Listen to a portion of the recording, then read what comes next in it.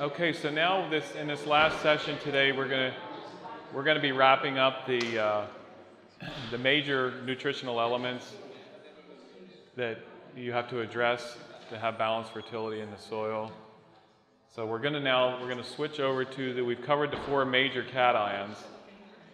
We're gonna cover more cations, but they're the minor and the trace elements. The metals that are in the trace elements, we'll still be covering those. But the major cations we've covered now. We're going to look at the major anions. And remember, the anions are the negatively charged elements, and they don't attach to the colloids. They're actually stored in a different way. They're either leached out, or they react with the elements in the soil, or they're stored in organic matter, in humus, in the soil. That's why I said that's part of the complex that provides the fertility to your soil. And organic matter and compost, or organic matter and carbon fertility is a key to actually starting to store up and reserve some of these anions so that you have them in reserve to provide for your crop in the future. Because like I said, we'll see as we go through this, we're not covering all the anions too. There's some trace element anions too, and boron and molybdenum. That you lose them pretty easy.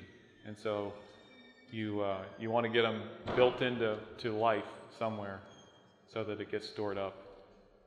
Okay, the 3 we're going to look at are nitrogen, phosphorus, and sulfur. The first one we're going to look at is nitrogen. It's in 2 forms, actually. One is an anion and one is a cation. The ammonium form, which is NH4, is the single plus charge, and it can actually attach to the colloids, just like the alkaline cations can. When you put it on in this form, you don't have to worry as much about it leaching out of the soil because it can attach there. So it's not as soluble and it doesn't leach as easy. The other form is in the nitrate form, the NO3 with a single minus charge. NO3 is highly soluble and highly leachable in that form. Nitrogen is involved in vegetative growth, protein and enzyme formation, chlorophyll production, and it is mobile. So in other words, your deficiency symptoms are going to show up on the bottom of the plant again. I've got a little chart I'm going to try to put on a slide that we can put out there or maybe get a copy of.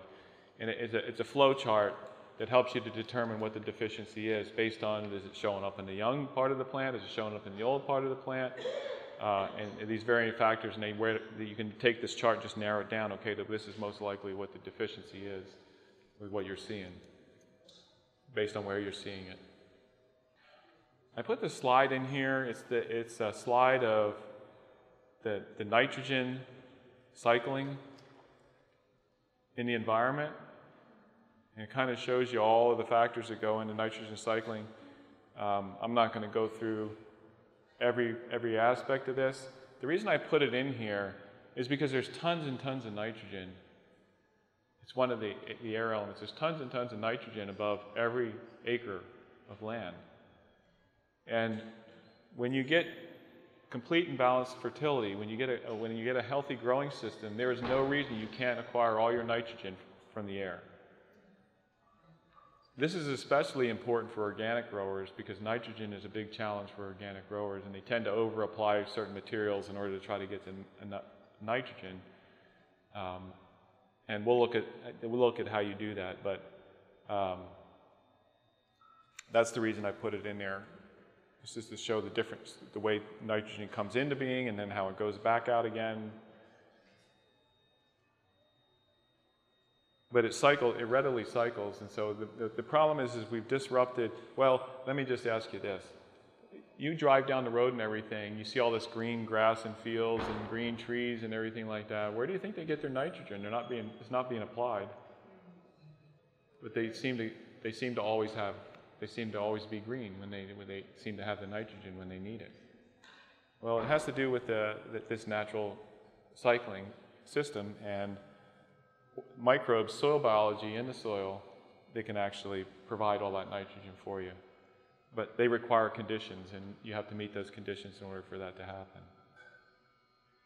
Now, in a natural, in a non-disturbed system, it happens like I just said. But if you're growing vegetables, fruits and vegetables, and you're taking high loads of fruits and vegetables off of that ground, it requires a lot more nitrogen. We actually we actually go through, on some of our tomato crops, with the yields we get, we can go through 500 to 600 pounds of nitrogen in one shot. So that's over a several month period. The natural nitrogen cycling system is not up to that unless you've got optimum conditions in the soil to achieve that. The sources for nitrogen, both in the ammonium form and the nitrate form, are ammonium sulfate, 21% nitrogen, 24% sulfur. It's a great source particularly because so many people need sulfur. This is a really good source of nitrogen. Because it's in the ammonium form, it's not going to leach out on you very, very easy. The only thing you have to be careful with is that ammonium sulfate in its size can actually plug up the edges of those clay plates like the potassium did. So you have to be careful. You don't want to overuse it. You only use it to the extent that you need it. There are some other commercial sources here before I go into the others. There's some other commercial sources I don't have on here. I don't have urea on here, which is a 46% nitrogen. It's not a bad source. You may want one of the ones that's stabilized, because if it hits the ground and they touch each other, you're going to lose your nitrogen, your ammonium. They're going to react and you're going to lose your nitrogen to the air.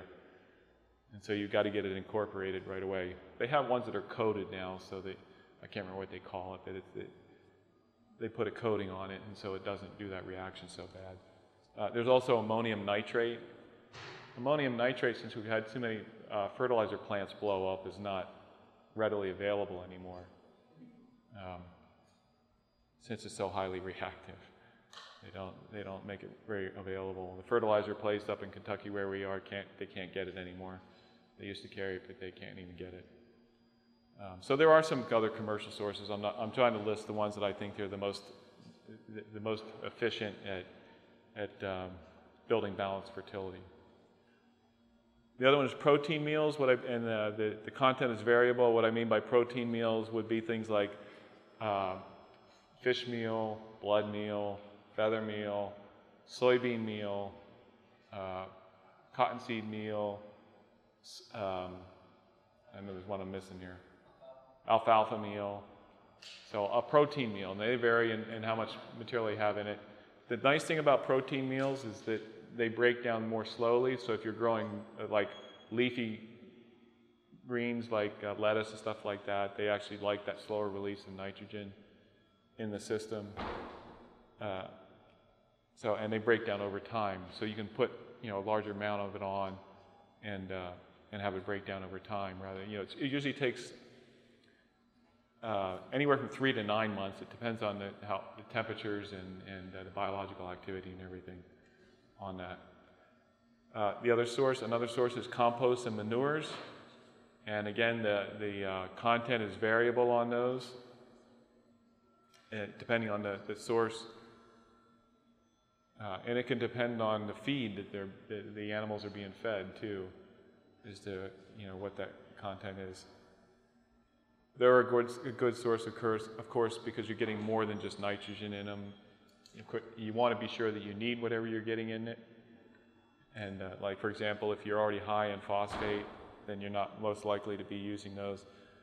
Even on the protein meals, and we'll look at it when we get to phosphorus, when you get high in phosphorus, it's not easily gotten rid of. Everything else can be leached out or removed, but phosphate, it's not the case with that.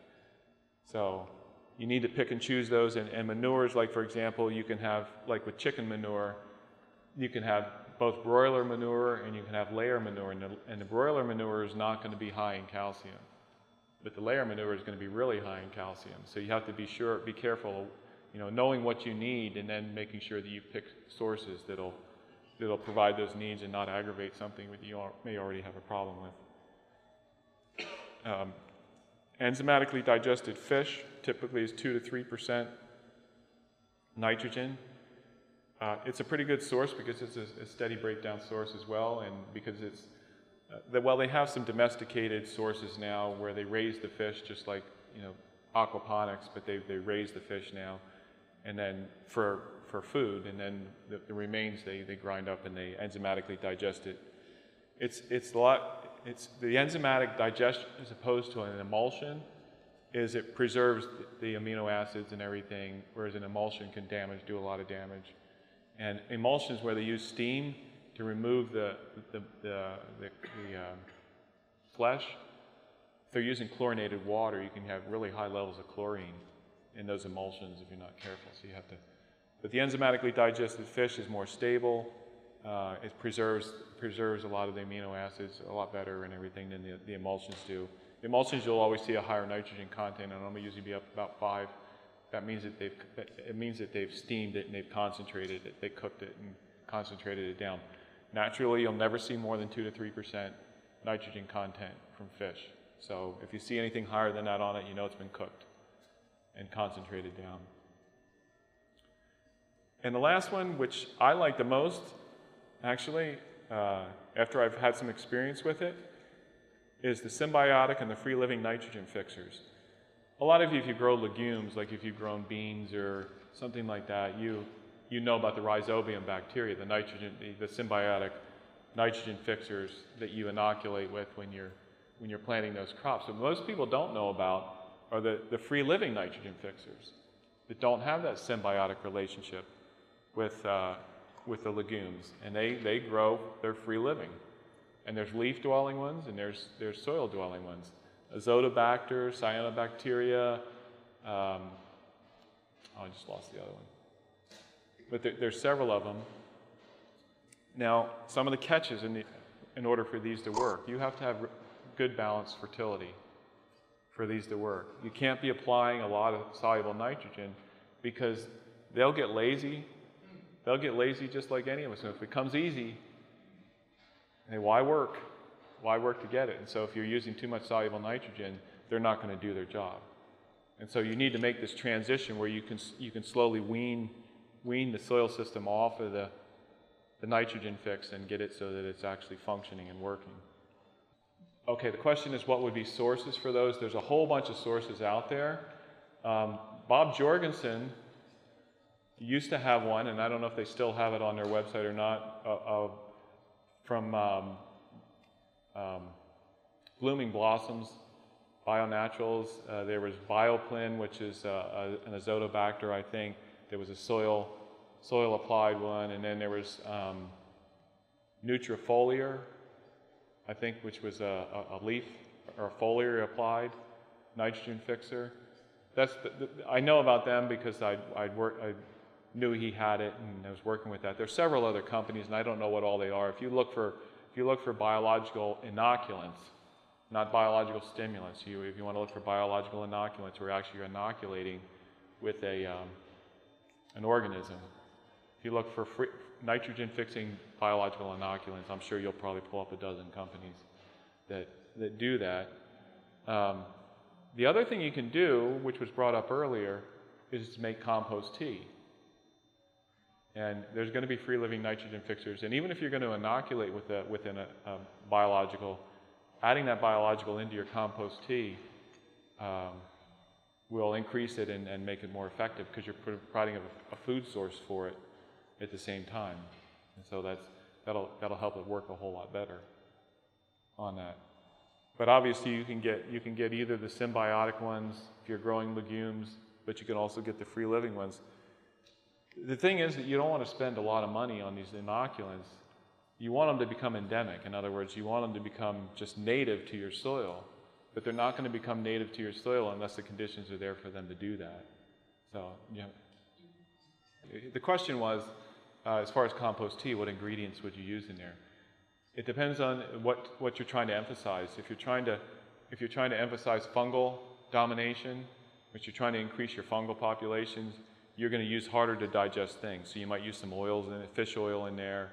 I think I understand that oatmeal works really well, like baby food oatmeal, the little flakes. Works really well. If you want more bacterial dominated, I always try to do a balanced one. Well, I'll tell you what I do in just a second here. You'll want to go to more easily digested things, so you'll put sugars in there, or those types of things as energy sources. You might put molasses or sucanat. If I use a sugar, I usually use sucanat, which is a whole cane juice. It's an organic whole cane juice. So they just squeeze the juice out of the sugar cane, and then they dehydrate it. So it's got all the minerals and all the other nutrients in with it. It's just the whole cane sugar.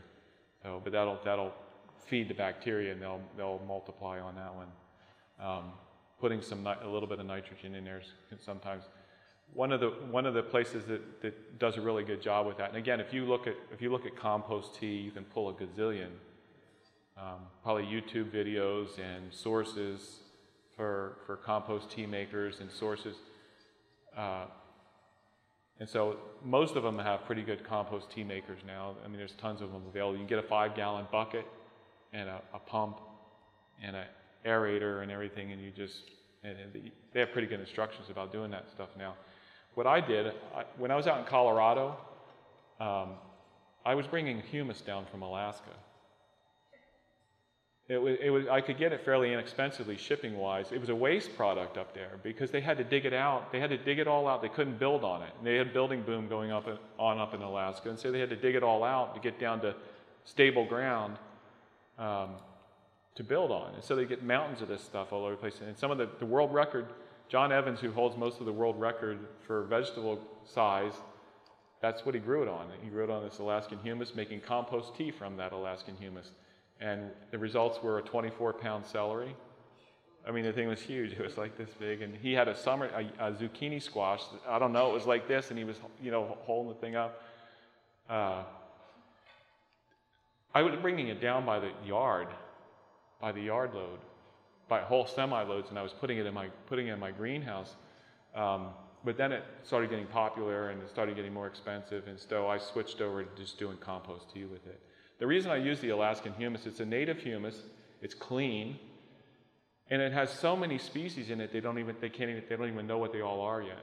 Just tens of thousands of species of fungi and bacteria and arthropods and things like that. And it's a native humus, and so you can take that and you can make your compost tea from it.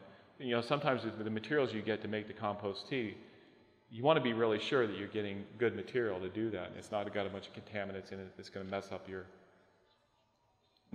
finished product because you didn't know it was in there when you were starting to make the compost tea. But that is what I prefer to use. And so you can just buy a 40-pound bag of that, and you can make tons of compost tea because you're multiplying those organisms out of the humus. And you can get that. Peaceful Valley's Farm Supply has it out in California. Organic Bounty, BOUNTEA. The website is bounty.com.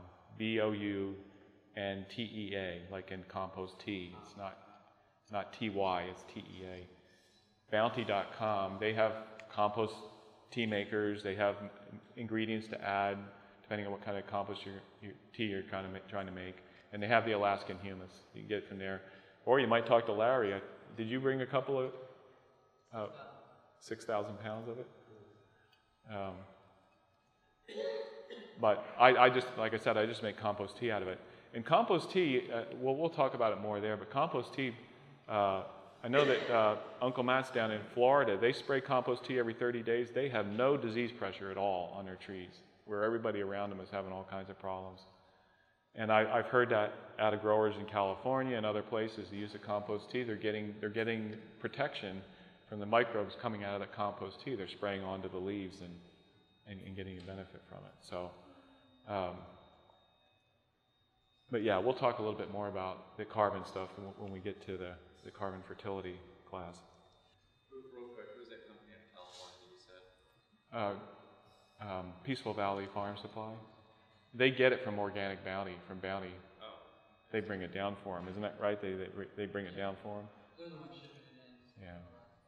I know Roland Evans, who started Organic Bounty. It was Organic Bounty, now they just go by Bounty. His brother is John Evans. He's the one that holds most of the world records. You would be surprised what you can actually grow. How many know what the world record for potato production is off of one plant? Any guesses? How much? 3,000 pounds off of one plant? Well, you're ambitious. The world record is, the average commercial yield is about 2 pounds per plant, about 2 pounds per plant. The guy who holds the world record produced 100 pounds per plant. it made me think of it because he started talking about it. He finally quit because he got bored of it. Nobody was giving him any competition, so he wasn't motivated. But what he simply did was, he took his seed potatoes, and before he put them into storage, he soaked them in a 25% kelp solution.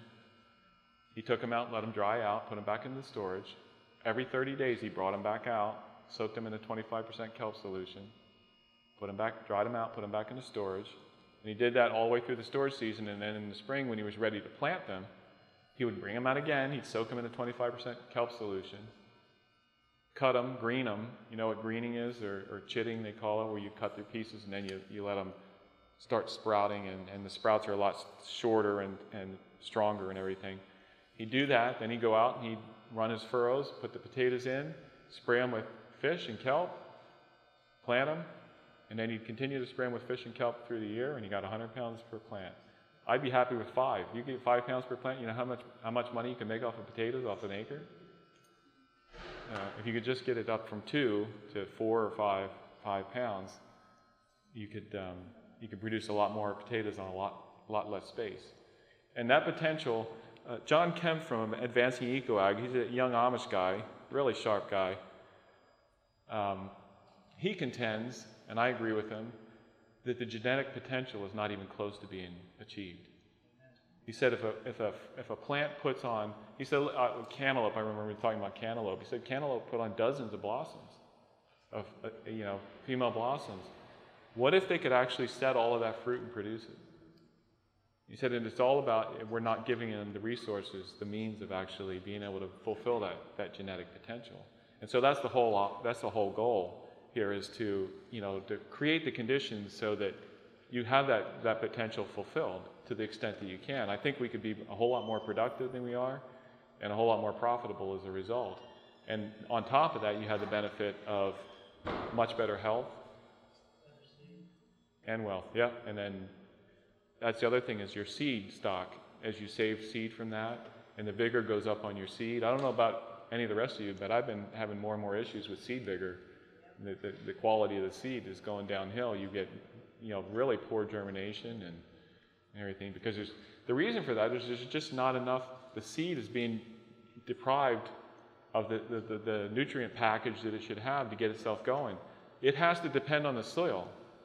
When you throw that seed in the soil, it has enough to get it going, but then it has to connect in with that soil and begin taking that nourishment from the soil. And if the soil, time after time after time is not providing adequate nourishment, your seed vigor goes downhill, and next thing you know, it's just really not being very productive. Remember, the potatoes are respiring. They're still respirating. They're alive. And one was keeping it fully mineralized. There's growth hormones in the kelp solution, and so I think that is playing a role in it. I didn't do the whole thing. Most people just say, they forget to do it and whatever, because you're having to take it out every 30 days and do it. But if you only had to do that to 100 pounds, and out of that you got 10,000 pounds of potatoes, it's a lot easier to do. But I actually did it when I started doing the spraying. I sprayed them when I put them down, planted them and everything, and man, they just came out of the ground and they were just taking off and going crazy. And then I got distracted with the child graduating from college, and you can't lean on that. If you have that really good fertility in the ground, then How many pounds did you get? how many pounds did I get? I've gotten up to 4. Yeah, I'd be happy at 5. I'd be really happy at 10, and I think it's doable if you get the right variety, and you can. What you have to do is you have to start saving that seed stock and start increasing the vigor and the potential in it up higher and higher and higher. And I haven't been able to do that yet, but I think that's the next step up, where you start getting, because I've seen in some other instances where growers have done that, where they've started saving their seed stock and they started ratcheting those yields up. You can use biology. We'll talk about it when we get there, but you can use biology to do all kinds of things. They discovered a bacteria that if they inoculated with it, they were growing these little carrots. They were like the size of your fingers, and they couldn't just grow good carrots. So they discovered this bacteria that if they inoculated the soil with it, they could grow carrots the size of your arm. Problem is, the next year you went back to little scraggly carrots. You want to put a complete and balanced system in there and just continue to raise it up and increase it and improve it and get it so that you're actually getting that on a consistent basis every year. Like I said, I think we can do a whole lot better than we are, but you have to have the right model, and that's what we've been missing. We're missing in a lot of ways in a lot of things. If you've got the right model and you employ that right model, then things go a whole lot better than most people are used to. Okay, phosphorus. So we don't run out of time here. Phosphorus is P with three negatives, 3 minus charges. That's why it's so highly reactive, and it locks up in the soil in a hurry.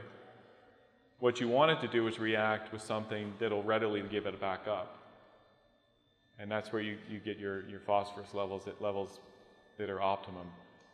But its roles are in reproductive growth, part of genetic material, energy storage and transfer, early root growth, aids in blooming and fruiting, speeds crop maturity, and it is mobile. So you would find your deficiency symptoms in the older part of the plant first, in most cases.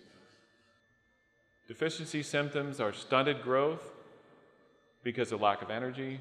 You can see reddening or purpling of leaves. If you ever see that, now sometimes that could be magnesium too, but in most cases, if it's on the underside of the leaf, it's purpling, there's a good chance you're not getting enough phosphate.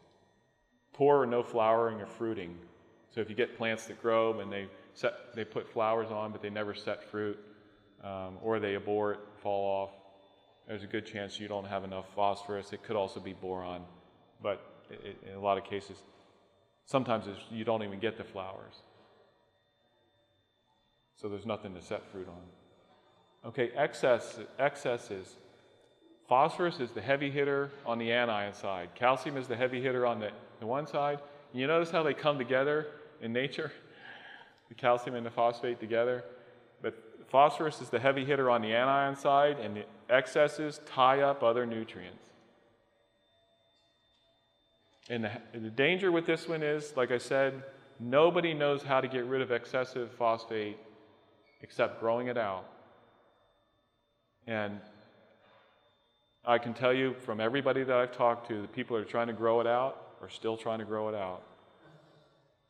And some of them have been doing it for 20 years. So, not something you want to get out of whack if you can at all avoid it.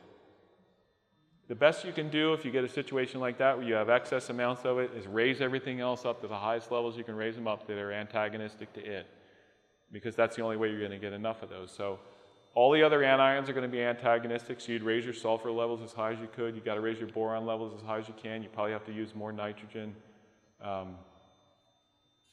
to offset the suppressive effects, the tying up effects of the excessive phosphate. And you also get poor growth with excessive phosphate, and that's a consequence of the other nutrients being tied up. You just get poor growth because your other nutrients are not sufficiently available, and so the plant just doesn't grow very well. Okay, phosphorus sources. First one there is hard rock phosphate. That's the material, apatite rock, that's the material they make the commercial sources of phosphorus from.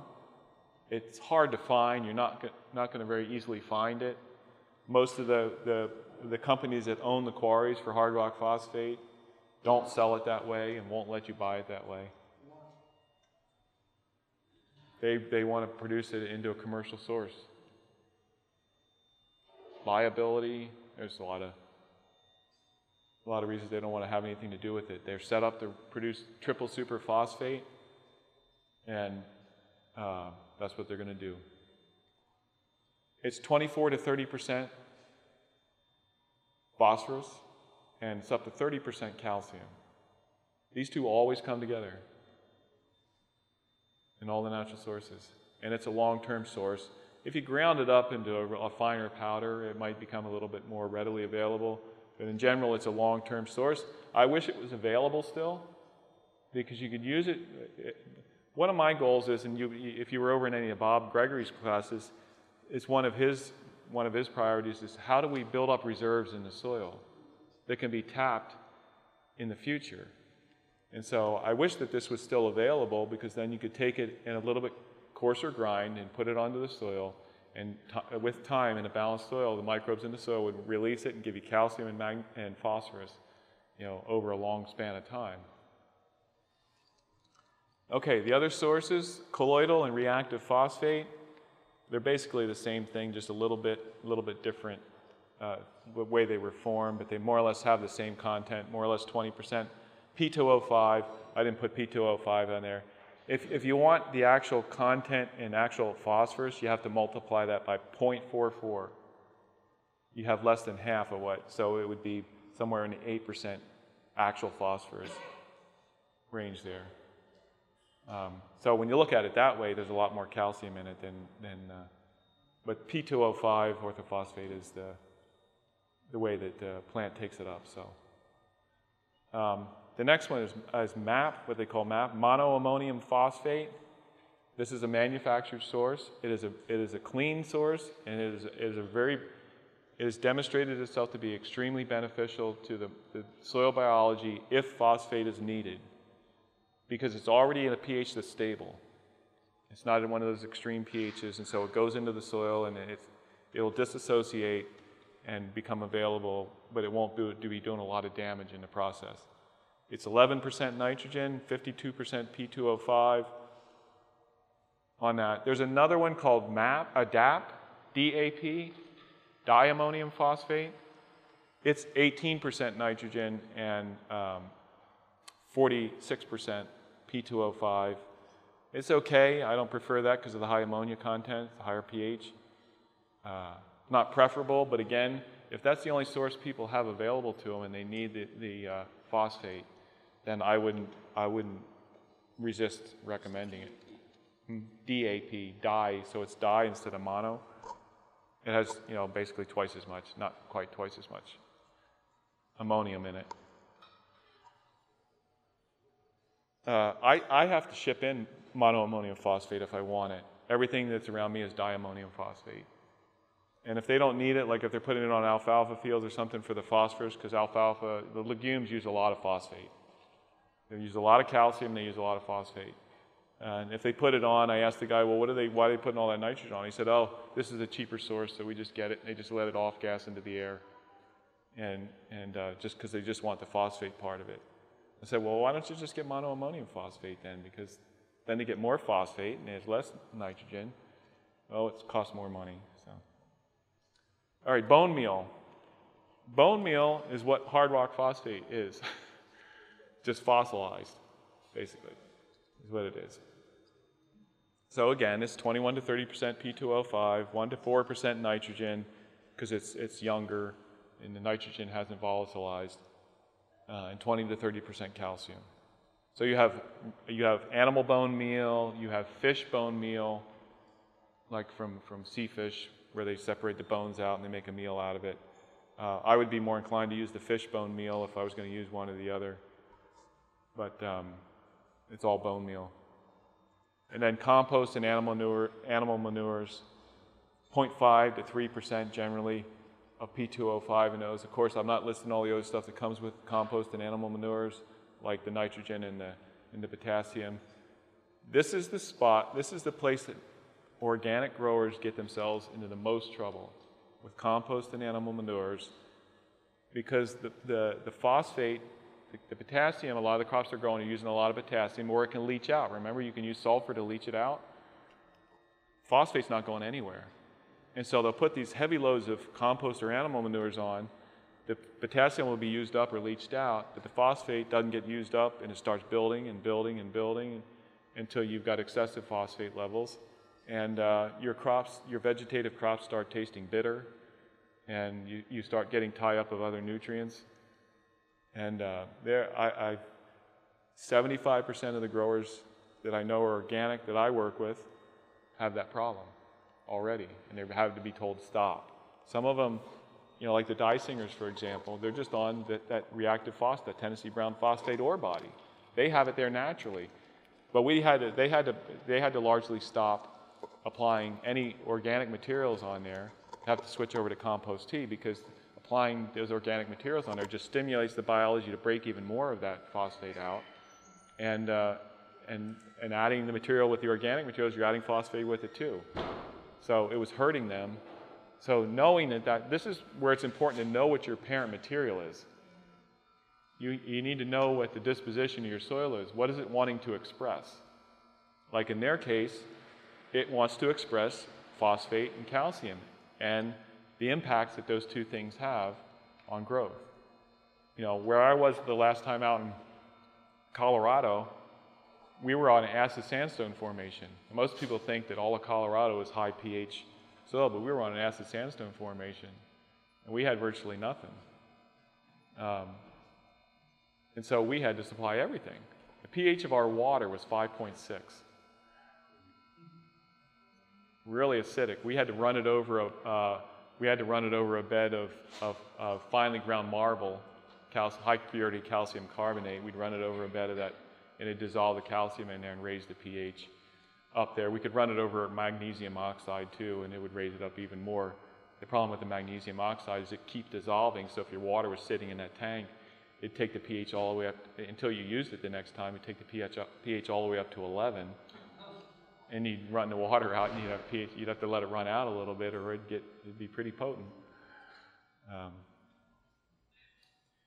But the parent material is going to express itself. When we were out at Eden Valley, it was granite-based soils, and the calcium had left out of it easier, and so we had high potassium, high magnesium soils. So it's important that you know what your parent material is, because you got to know what it's wanting to do. It's going to want to express itself. You've got to impart the right character to that, and you've got to keep imparting that character. That's why you die daily, by the way.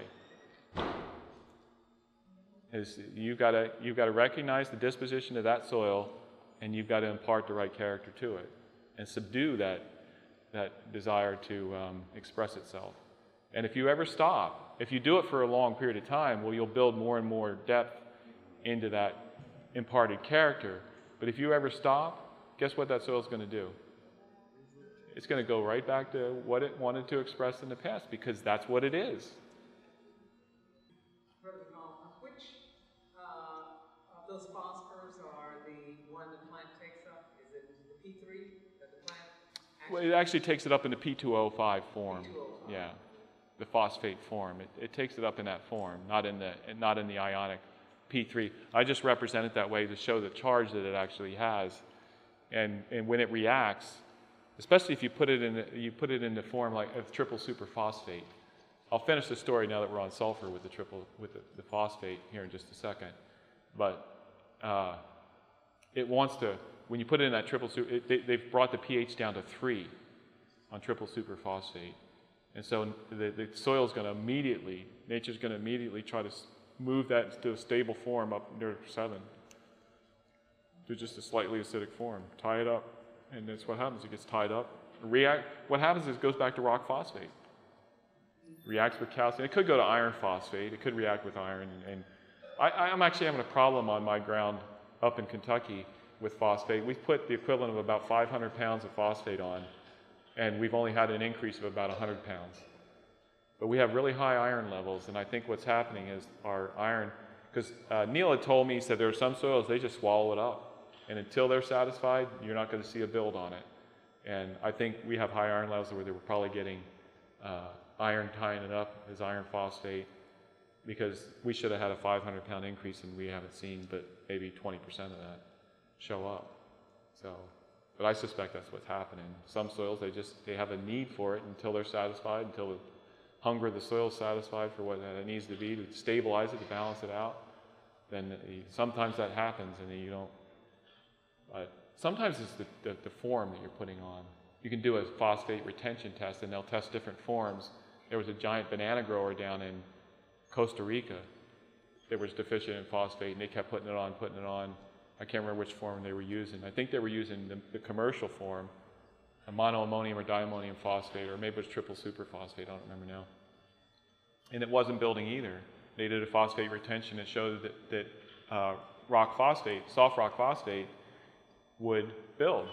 And so they brought a whole shipload. It was a huge operation. I'm not kidding, a whole shipload of colloidal phosphate down there so that they could build their levels. And that form would build it, whereas the other forms wouldn't build it. And some of these things, we really don't have a good handle on why those things happen. They're that way, and nobody's invested the time and energy to figure out why. I was putting both colloidal Tennessee brown phosphate and monoammonium phosphate. And I'm not, I'm hoping this year I'm going to see a difference. That it's satisfied, and my concern is I don't want it to all of a sudden express itself, and next thing you know I'm shooting over the top and it got way too much. Okay, we need to keep moving here because we're about out of time. All right, sulfur. Sulfur is a double negative charge. You would think with that double negative charge it would make it stick in the soil, but sulfur is highly leachable. It leaves the soil easy. And one of the reasons it does is because it reacts with other nutrients that solubilize, the other cations, the major cations. It reacts with them easily, and that leaves it in a more ionic form, both of them in a more ionic form, so it makes it leachable, easier leachable. Its roles are in the production of sulfur-containing proteins. That role right there will make a huge difference in how sweet your produce is. If you get the sulfur-containing proteins and the functions that they do, you will get melons that are sweet. You will get, I don't care what it is, broccoli, tomatoes, the sugar levels will go up in it. Sulfur and copper make a huge difference in the sugar levels in your crops. Chlorophyll production, nodulation of legumes. If you don't have adequate sulfur and you're trying to use rhizobium bacteria, they're not going to do much. If you really want them, and actually sulfur is the one element that will rapidly increase your humus formation. Because most humus formation actually comes from microbe generations. It doesn't come from plant residues. And it's through carbon induction, which we'll talk about when we do carbon fertility, that you're going to, if you really want to build your humus levels, you better keep your sulfur levels at optimum levels all the time. Okay, deficiency symptoms. They're similar to nitrogen deficiency, except they're kind of an overall pale green color of the leaves, and it tends to work from the top down. You'll have a pale green color to the plant. Excess sulfur, the symptoms of other anion deficiencies due to suppression. When you get excessive amounts of sulfur in there, it's going to suppress the phosphorus, it's going to suppress the nitrogen, it's going to suppress the boron. It'll actually cross over and suppress potassium and some of the other cations.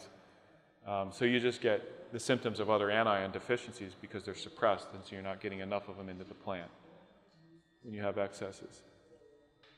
Sulfur sources. Elemental sulfur, which is 90 to 92% sulfur. When you put elemental sulfur on, the way I choose what materials I'm going to put on is like what the overall picture is and what you're trying to do. Now, water quality is a big deal too. I just got done doing some advanced training on water quality and how to manage water when you have all kinds of stuff in it that you don't really want there, so that it's not wreaking havoc. I would much rather deal with soil fertility than contaminated water. When I mean contaminated, it just has mineral in it, bicarbonate, high levels of some of these things, and it disrupts your chemistry that you're trying to establish in the soil. But if you have a lot of bicarbonate coming in on your water, you might want to choose the elemental sulfur version, because when it breaks down into sulfate, it goes through the sulfuric acid form. It actually does damage to the biology in the soil. But once it transforms into the sulfate form, the biology comes back at a much higher level than it was prior to that. So in the process, there's the sulfuric acid, which is a really strong acid. But it also, the sulfuric acid will neutralize bicarbonate in the soil. And so it might be one of the reasons you need to use that, depending on what other needs you have, what other materials you're going to need. Ammonium sulfate again, if you need nitrogen and sulfur. Gypsum, which is calcium sulfate again, is 22 to 24% calcium and the 17 to 18% sulfur. Again, you got to be sure you have adequate calcium there before you're using gypsum. Sulfomag, K-mag again, which is a source that we've seen with potassium and magnesium. Magnesium sulfate, Epsom salts again, with the more or less 10% magnesium, 14% sulfur in the sulfate forms. These are all in the sulfate forms. Then potassium sulfate, 50% K2O, and the 18% sulfur. Now let me tell you about what happened with sulfur. Everybody thinks that there's plenty of sulfur. Now, I'll qualify this by the average age. Does anybody know what the average age of farmers are in this country? It's pushing the upper half of the 50s. So these guys are thinking from quite a few years ago, and they can't find anybody to take their place. But here, they did a test. They did some research to see if sulfur would increase the yields on wheat in the wheat growing states. So that was Kansas, which is a big one, Oklahoma, Nebraska, Colorado. They did this research to see if the sulfur would increase yields. And in all of the states it increased yields except in Kansas. And Kansas said, oh, it didn't increase the yields here. So they went out to look and see, well, why didn't it increase the yields in Kansas? Now, Kansas was getting higher yields anyway already because of the types of soils they have. Although their soils have deteriorated quite a bit too. And so they went out, and the guy visited with the farm manager, and they were walking across the research farm, and the farm manager leans over and elbows him, and he says, hey, I'm going to tell you a secret. He said, when everybody else is using that triple superphosphate, I use superphosphate. Now, you remember what I told you about superphosphate earlier? It's got gypsum in it, calcium sulfate. So he was putting the sulfur on all along from the sulfate in the superphosphate, the gypsum that was in there. So he was putting the sulfur on. That's why he had been putting it on the whole time, and so that's why they were getting better yields than everybody else anyway on it. Because they were wondering, well, do you just cross a border and because you're in Kansas, sulfur doesn't matter? But here's the issue. Sulfur is highly leachable,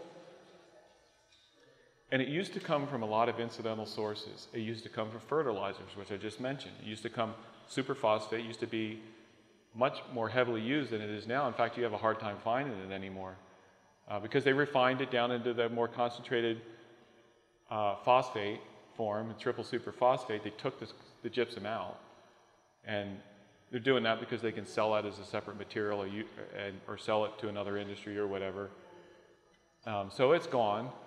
It used to come from the exhaust in cars, and so it would come out of the exhaust from the cars burning gasoline. They've taken it out of the gasoline. It used to come from coal stacks, from the burning of coal. They've taken it out of the coal. Now, all of these farmers were used to incidentally getting sulfur from all of these sources. It'd get up into the air and it'd fall with the rain. And people in the Northeast would have real problems with the sulfuric acid. It was coming down with the rain, the acidity coming down with the rain. All that's gone. And now what you see when you look at soil tests is deficiencies as far as the eye can see with sulfur because it's so highly leachable. They're still thinking 20, 30 years ago, and the conditions have changed. And they're just making an assumption that it's true. Now, I want to give you a practical implication of that condition. And I'll use wheat for that. Because they've finally figured it out in some places and they're doing it again. But if you take whole wheat, so you go out, you buy whole wheat grain, you think you're going to do something healthy for your family, right? You're going to grind that grain into flour, and you're going to make it into bread, and you're going to bake it in your oven, and you're going to serve it to your family. If that grain was grown on sulfur-deficient soil, when it goes over 160 degrees in that oven, it's going to start producing the carcinogen acrylamide. That's what happens when you don't have the sulfur in that grain. And here you think you're doing something that's beneficial to your family when it could be potentially hazardous to your family. This is another reason why you want to grow your own stuff, and you want to be sure that you're addressing all of the nutritional elements that are essential for healthy growth. This happens in a lot of different ways on a lot of different foods because of the lack of certain nutrients. And sulfur is one of the biggest ones, that you don't get the protein. Remember I said you don't get those sulfur-based amino acids and the proteins that are built as a result of that because you don't have the sulfur. And sulfur, remember I also said, like they'll say, well, I needed 90 pounds of phosphate and I only needed 20 pounds or 30 pounds of sulfur. Remember I said they're measuring it apples to oranges rather than apples to apples? If you take the phosphate and you reduce it, you multiply it by 0.4 and you reduce it down to elemental phosphorus and compare it to elemental sulfur, it's equal amounts. Or you can take it up the other way and take the elemental sulfur and raise it up to sulfate form and measure the weight, compare it, and it's pretty much the same. And one is considered a major element and doesn't leach, and the other one is considered a secondary element and leaches easily. And so it's not being supplied. And so this is one of the biggest impacts on fertility, is making sure that you have adequate sulfur in your soil. You know, if you're going to, they're saying that the phosphate is required as a major element because a certain amount of it's being used, and the sulfur is a secondary element, but they're measuring one as a compound, they're measuring the other as an element. If you just make them so they're apples to apples, either which way, if you measure it as elemental and elemental, or you measure it as compound and compound, pound for pound, they're going to be equivalent. And one highly leaches. The sulfur is highly leachable, the phosphate's not going anywhere. And so sulfur is actually a major element, and it's more critical to be watched than the phosphate is because of that. And you're maintaining sulfur levels, and so as long as you're maintaining sulfur levels, you have an adequate amount. This media was brought to you by Audioverse, a website dedicated to spreading God's Word through free sermon audio and much more. If you would like to know more about Audioverse, or if you would like to listen to more sermons, please visit www.audioverse.org.